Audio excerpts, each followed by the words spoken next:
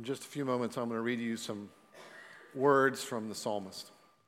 And just to pick up on what John Paul said, whether you're here this morning and you are profoundly thankful, or whether you're just confused or frustrated or somewhere in between or a mixture of both, when we gather for worship, God is turning our attention to what is right about Jesus.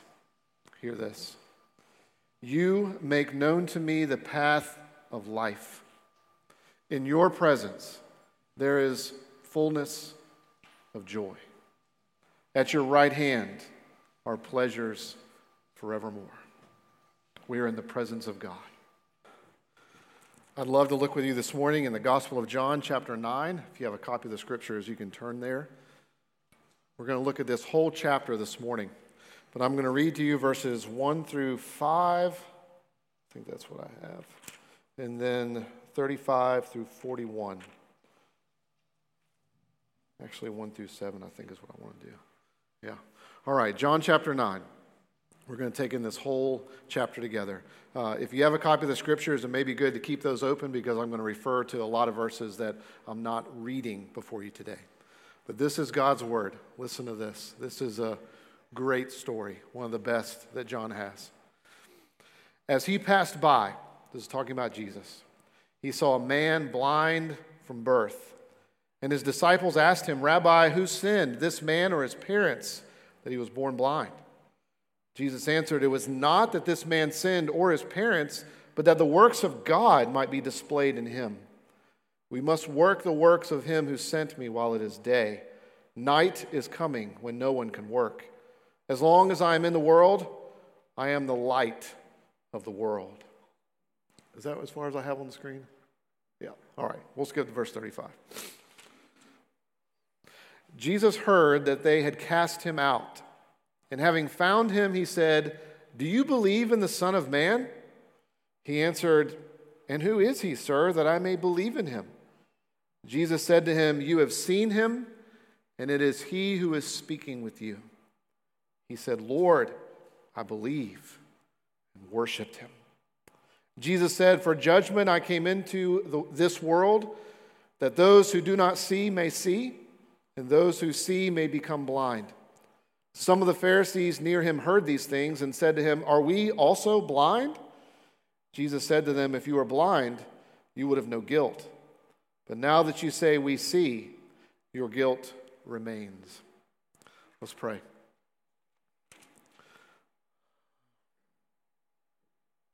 Lord, we ask that as we look at this chapter and this story together, that you would help us to know, to feel, that you are exclusively dealing with us.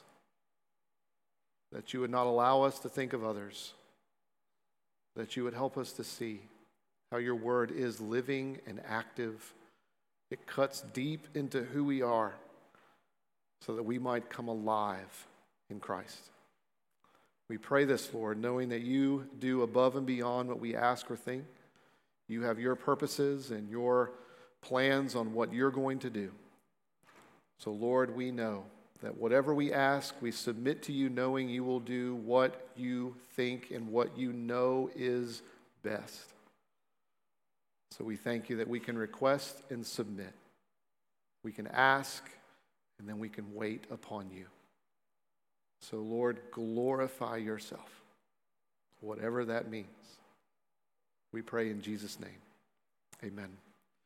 Have you ever noticed that we all find it so easy in our lives to look for who to blame instead of recognizing that good can come out of the most difficult things of life? Have you ever noticed that?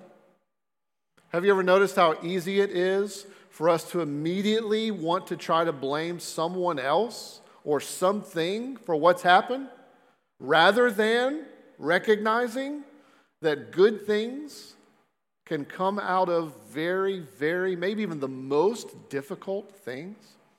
You ever notice that? I was thinking about that, and this week, thinking about this passage, and even thinking about my own insurance company. Man, they are quick to figure out who to blame, right? It's kind of their deal. I was even thinking about the fact that in the world in which we live in, the culture that we are a part of, there's no such thing as losing anymore, only should have won. That's what makes it so profound when we know coaches that are able to interact with their team when they have a very, very difficult loss, so they can say to their team, but look, but this is the good that's happened. This is what we know now, right? Because so often we don't blame something else. So often we're not used to thinking about good things that can happen from the most difficult things. This got very personal for me thinking about my own car. I mentioned this to you several weeks ago. I told you that one of my cars, the engine in one of my cars blew up. Remember me telling you that a few weeks ago? And you know what happened? Instead of the dealership honoring the warranty that they gave me, they wanted to blame me. I don't know if that's happened to you. Not necessarily with your car, I hope it hasn't. But have you ever noticed how we have this tendency to want to immediately go to blame and who to blame rather than thinking about how good things can happen from the most difficult things in life? John 9 is all about this. John 9 is all about that exact thing. Wanting to blame versus recognizing there are good things that can happen.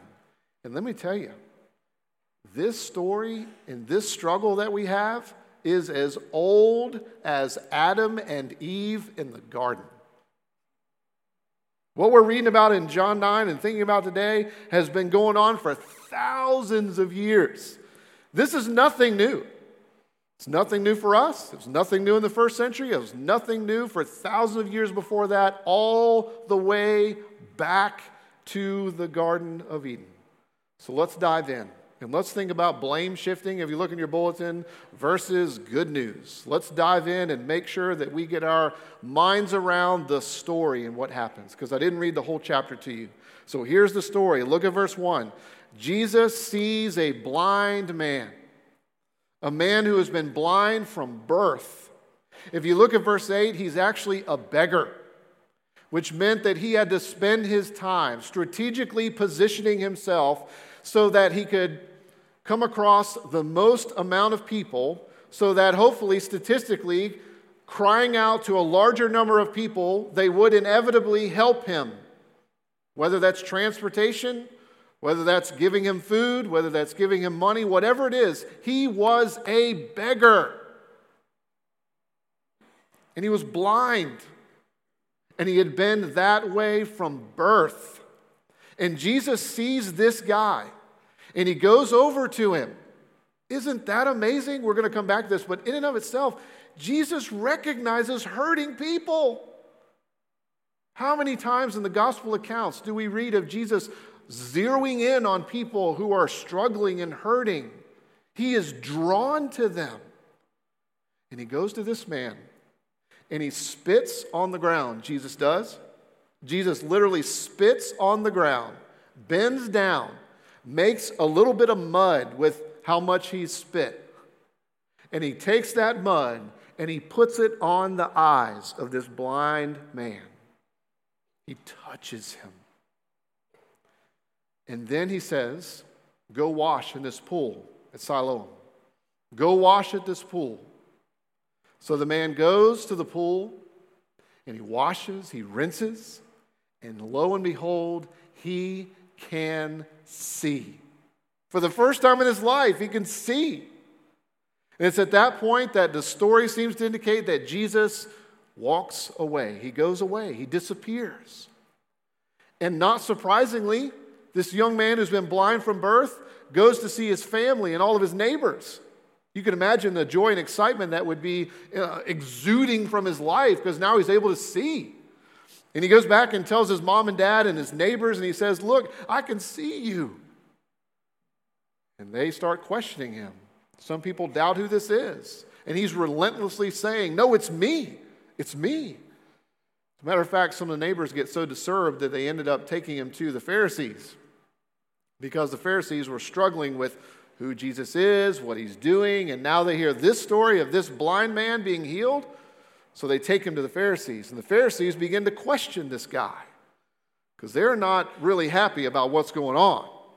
They question him once, and then they dismiss him, and then they go after this man's parents, and they summon his parents, and they start interrogating his parents, and they start saying things to his parents like, "Is this your son? Was he blind from birth and now can he see?" And the parents are very reserved in how they answer the Pharisees. Verse 22 and 23 tell you they were so careful in what they said because they felt all this pressure. Because if they are to disagree with the religious establishment, they would be kicked out. That's a lot of pressure, isn't it? So they answer the Pharisees in this basic way. "Oh yeah, this is our son, and he was blind from birth. How he can see now, we don't know. He's of age, he's super articulate, you can ask him." I'm serious, you can read it. So you know what happens? They leave, and the Pharisees go back to the guy, and they summon him a second time, and they start pressing him more and pressing him more. And you know what ends up happening? He ends up saying lots of things. Primarily, "I can see." And they get so angry that they remove him from their religious gatherings. You can't come back anymore. They unsynagogued him. They kicked him out. That's what they did. And it's after that that Jesus then finds him. Now, if you go back and read the story, which I encourage you to do, this guy is something else. I've left out a lot of details just because I would love for you to go back and read it yourself and read how amazing this young man is. I mean, he was a character. He is appearing before the religious establishment that has all kinds of power, that they can effectively put him outside the normal social things of life, which would affect his business, it would affect who he is, it would affect him in every way possible. And every time he appears before them, he is just straight up with them. I mean, if there's any part of you that loves it when the establishment is wrong and people point that out, man, you will love this guy. They ask him at one point in this, for the second or third time, who did this to you? What happened? And the guy says, "I have no idea who this guy was, but this is what I know. I was blind and now I see." He is relentless with this. And they keep trying to find angles on how to flip him and how to get him to speak against Jesus and how to say something that didn't happen. Like one time he appeared before them and they said, "Young man, give glory to God. This man," referring to Jesus, "is a sinner." In other words, they're saying, "Young man, why don't you give glory to God for the fact you can see, but will you agree with us that Jesus is a sinner?" And his response is basically, you might guess what it is, "I have no idea whether this guy's a sinner or not. I was blind and now I see." He even presses them further and says, "You keep asking me the same questions. Do you want to be one of his disciples?" Which, if you know anything about the Pharisees and Jesus, the majority of them were just irate, and they were, as we've looked at through John so far, they were looking for opportunities to kill Jesus. And man, he is just dead on. He is not afraid of them at all. And he probably is clueless about what's going on. And he certainly wasn't afraid to say what he did. He wasn't afraid of the consequences of that, because it ended up meaning that he got kicked out. Now, think about the reactions to this blindness. That's the story. But think about the reactions to this blindness. Look at verse 2. Some see it and they say this. The disciples asked Jesus, "Who sinned?" Right from the start, what's happening? Who's at fault? Who's at fault, Jesus? You saw this blind man. We want to know whose fault it is. Did this guy sin, or was it his parents? Do you read that? Do you see that in verse 2? Rabbi, who sinned, this man or his parents, that he was born blind? In other words, this man is blind either because he did something or his parents did something. They are playing the blame game. Whose fault is this? Really connects with us, doesn't it? Again, how many times are we always looking for someone to blame? The blind man sinned? Let's tease this out. Let's tease both of these options out for a minute. Did the blind man sin? In other words, he's saying, if you have this disposition thinking that you're at fault for everything, look inside. Was the blind man sinning?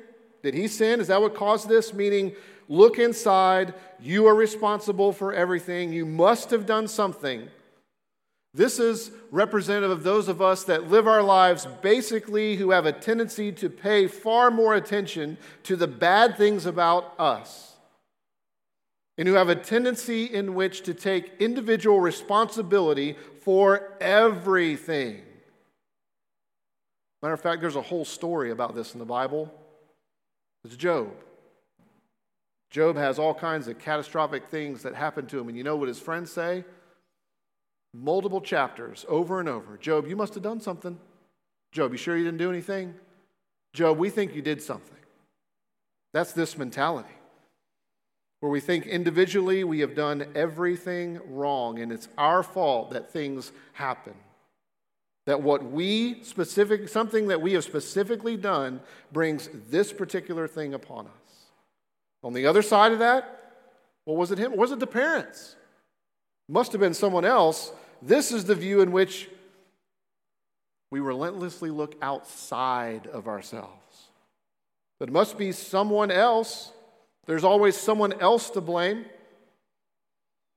That this mentality has a tendency to think, I've done what I'm supposed to do, and things are still getting worse. So there must be someone else to blame. That could be God. And if that's the case, in which we start blaming God for things, oftentimes that reveals a life with God that's centered around negotiations and bargaining, thinking, you know what? I do mine. I do my part, and I get rewarded for what I'm supposed to do. This way of living life has a tendency to think super highly of the self. And everything is someone else's problem. And you know what? There are some that even turn these two ways of looking at life into entire life, whole life systems. And even at times present Christianity this way, as if your success in life comes from your individual effort. That if you're sick or something is happening in your life, it's because you don't have enough faith. Or if you're down and out, it's because you're not working hard enough. The change happens through you and your effort and your power to make things happen. And the other side that turns this into a whole life system oftentimes presents Christianity as if, we're just all victims. And somebody else is to blame for everything that's going on with me. And you know what? Both of these are crushing. Absolutely crushing. And if you've been under that kind of expression of Christianity, I'm sorry. Because it is crushing. Thinking that life is just about everything that I do and I can change things and I can make things happen. If something isn't going my way, I'm not having enough faith.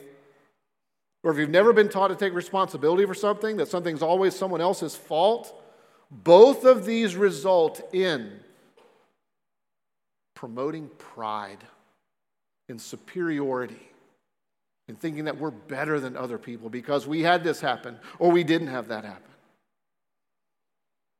It's really, really centered on man. And you know what Jesus says to this? Look at verse 3. Neither one. This man's born blind. They say, Jesus, who sinned, this guy or his parents? And Jesus says, neither one. This happened to him so that the works of God would be made manifested in him. This happened so that the power of God would be seen through him. Jesus says there's another option. God wants to display something in this man. You see, the relationship of suffering in our lives, the relationship of suffering to sin, is actually really complex and really nuanced. It's not easy. It's not easy to figure out. So hear me. I only have a few minutes, and I want to bullet point this stuff because it's really important. The relationship between sin and suffering is really, really complicated and nuanced. Hear this. Yes, ultimately, there is suffering in the world because of our rebellion against God. That is a fact, that is biblical, that is true. When we rebelled against God through Adam and Eve, things don't work like they're supposed to. And everything is broken. The reason why we have all this is ultimately because we rebelled against God. That is true. But know this. It is never wrong whenever something is going on in your life. It is never wrong in which you're going through a hard season of life, a valley, suffering, pain, a challenge, whatever it is. It's never, ever wrong to search your heart. It's never wrong to do that. It's never wrong to ask God to search your heart to discern what is going on. And it's also just as important that we always assume that things are far more broken than we think. That things are far more broken than we could have imagined or thought. It's true. If you are a follower of Jesus, suffering is not punishment. If you have entrusted your life to Christ, suffering is not punishment because all of the punishment fell on Jesus. The suffering that you are enduring, the challenges that you are enduring, it's not punishment. God doesn't take two payments for one debt. He doesn't take a payment from Jesus and then a payment from you. He takes the payment from Jesus. So whatever you're going through, it's not punishment. But suffering is there in our lives and in our loved ones and in those that are around us. Suffering is governed by God so that His redemption is played out, so that His grace is worked more deeply, so that His power is displayed through us. And that is good news. That is really good news. I heard a story in the not too distant past about a man named Heath. And it was a story of how he grew up in an incredibly difficult home. He was abused by his mother, broom handles used inappropriately. She was an alcoholic. When he was very young, there were many days in which he went without food. There were even times around Christmas in which he was actually put out of the house into a snowstorm. This was when he was like 8 or 9 years old. Things got so bad, as you can imagine, that social services came in and had to place him in a different spot. He was even, one of his mom's boyfriends even actually cared for him and loved him. And because of the struggles that his mom had, that boyfriend of hers actually took custody of Heath and his brother. And he lived with that man for 2 years, I think. And he said, those were the greatest 2 years of my life. And my mom went to rehab and she got sober. Things got cleaned up. And she actually fought for custody and took me and my brother, Heath was saying, back, away from the man that actually loved us. She won her 2 sons back. And then she continued to abuse them and abuse them and abuse them. When he was 14, someone talked to him about the love of a heavenly Father. And someone talked to him about the redemption that is in Jesus, and that changed Heath's life.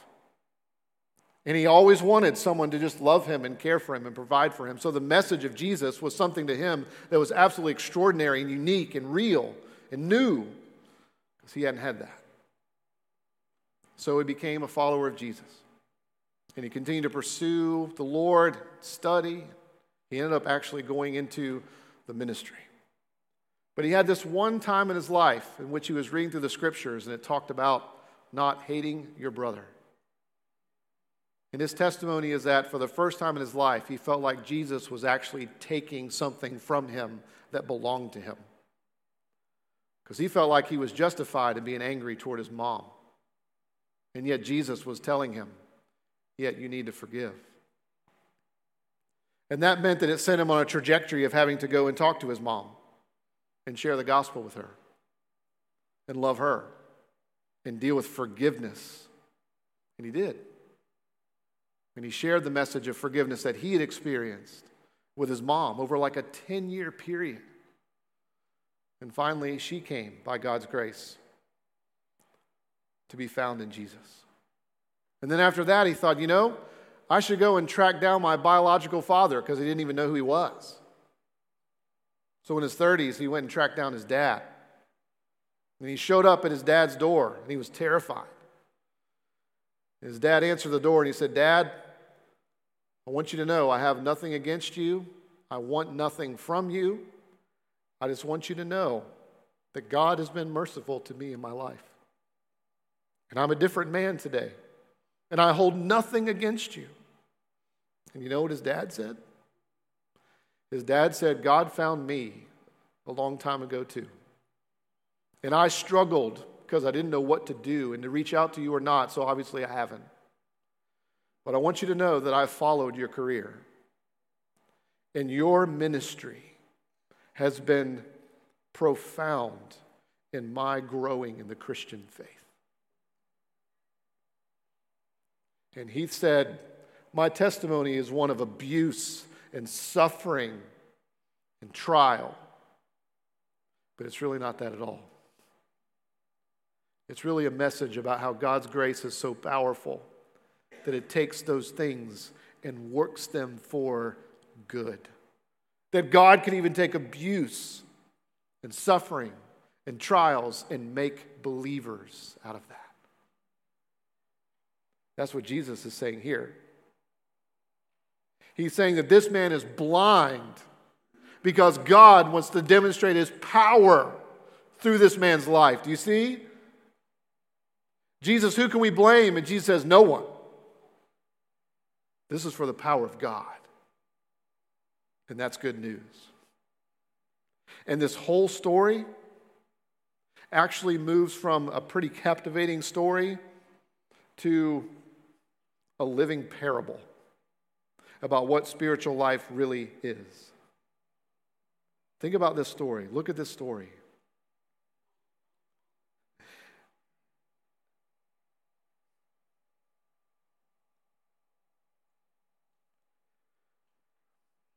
We have a dead giveaway that this whole story is a living parable.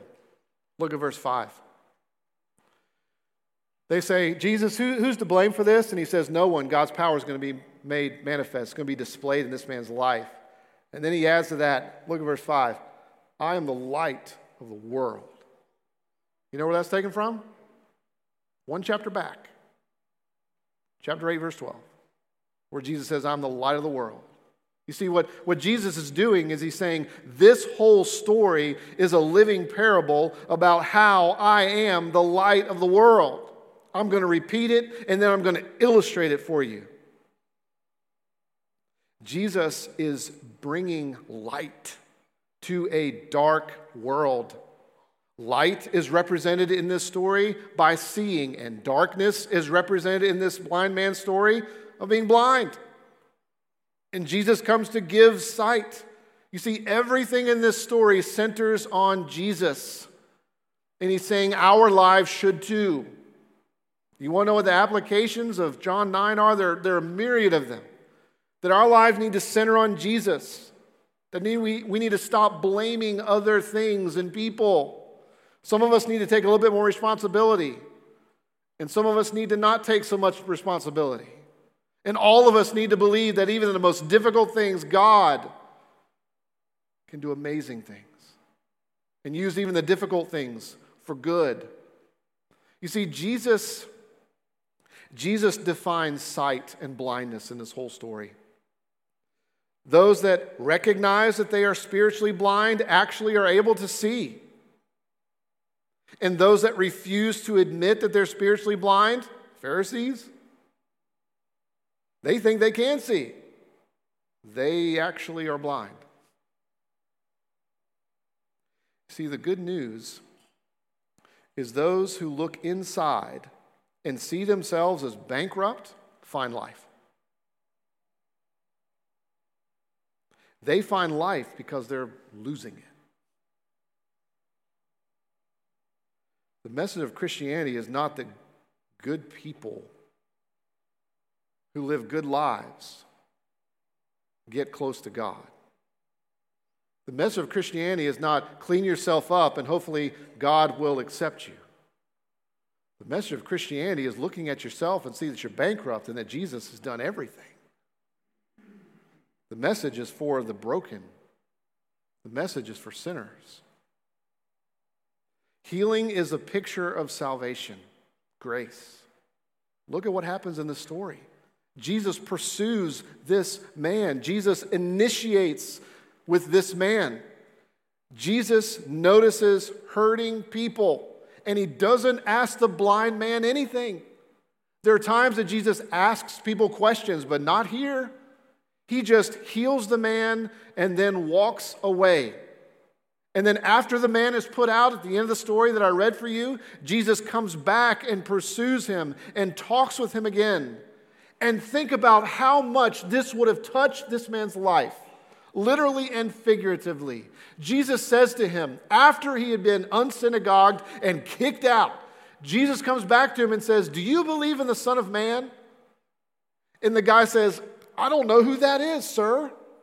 And Jesus says, "Oh, you've seen him." You get that? When this man went to the pool and washed, who do you think the first person was that he saw? Jesus. And now Jesus is back in his presence. And he says, "Do you believe in the Son of Man?" He says, "I don't know who that is." And Jesus says, "Oh, you've seen him." Don't you think Jesus might have said that with a smile in his face? And the man says, "I believe." And he begins to worship. And your English translations ramp this up for you a little bit, although it's hidden. If you look in verse, I want to say this right because I can mess this up. I get numbers jumbled in my head. Verse 36. When Jesus questions him, the man says, "Sir, tell me who this is." And then in verse 38, he says, "Lord, I believe." It's the same word. And the translators are telling you, when this guy came to Jesus in verse 36, he just saw Jesus as someone with respect. And after Jesus asked him that question and Jesus says, "Oh, you've seen him," he knows that Jesus is the Lord. Isn't that awesome? Same word, both places. Context determines everything. This man's life was changed. Jesus connected the dots. Jesus initiated. Jesus grace. Boom, this guy worships. Because he knows that he's in the presence of the Messiah, the Son of God. Everything here centers on Jesus. The miracle itself, remember, they are not, and when you read through the Gospels, the miracles are not primarily to show you how powerful Jesus is. There are a zillion other ways that he could do that. The miracles show us how Jesus was going to use his power in the world. God created the world without disease and suffering. And when Jesus does these miracles and performs these miracles, what Jesus is doing is he is giving us a glimpse into what the world should be and what the world will be. And he's saying, that's where I'm going. That's the point of the miracles. to stir us up into glimpses of what Jesus is doing with his power, how he's using it. I got to stop here. John Paul put me onto this story. It is a beautiful fit for this. National Geographic follows two little girls from India. Their names are Anita and Sonia. They are very, very poor. Matter of fact, they are a representation of about 20 million people that are blind because they are malnourished. And National Geographic follows these two girls the week leading up to their surgery because they're doctors who have come from other parts of the world and Indian doctors themselves who are setting up these clinics in order to perform this relatively simple task of clearing up the film that's around the eye so that people can see. And National Geographic is following these couple girls the week leading up to that surgery. And their mother is talking about how much she's praying for their girls and how excited they are. Because without this clinic that's been set up, there's no way that they could ever afford to have this procedure. In American dollars, about $300. So the girls have this procedure.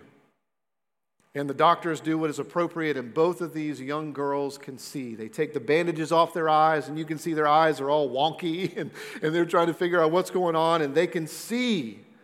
But you know what has to happen?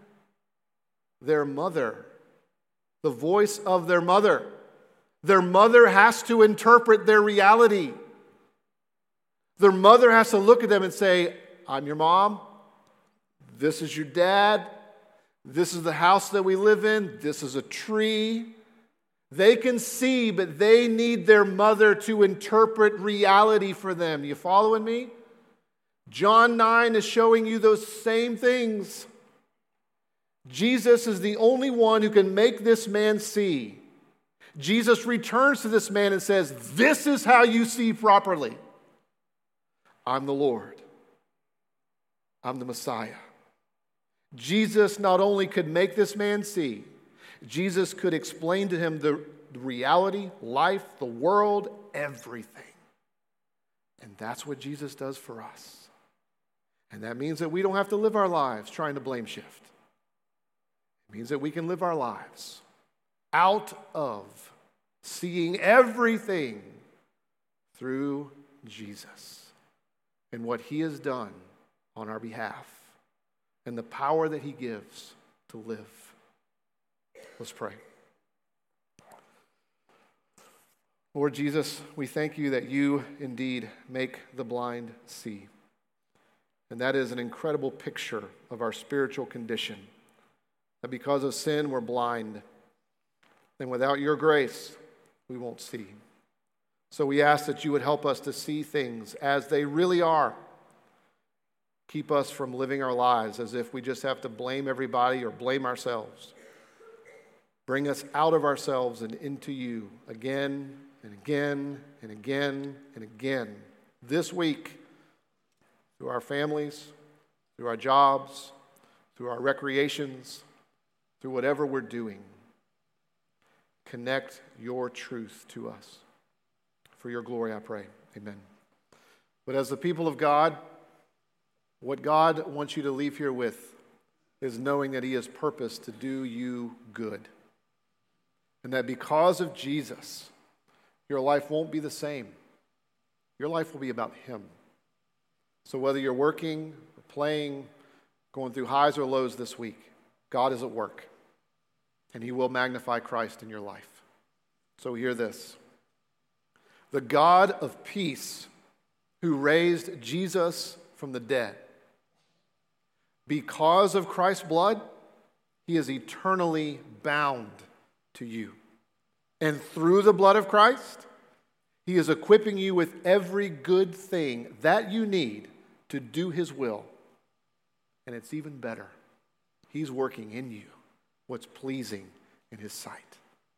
So that one day, he will get all glory. All glory to him. Our Christ is alive. Amen. Go in peace.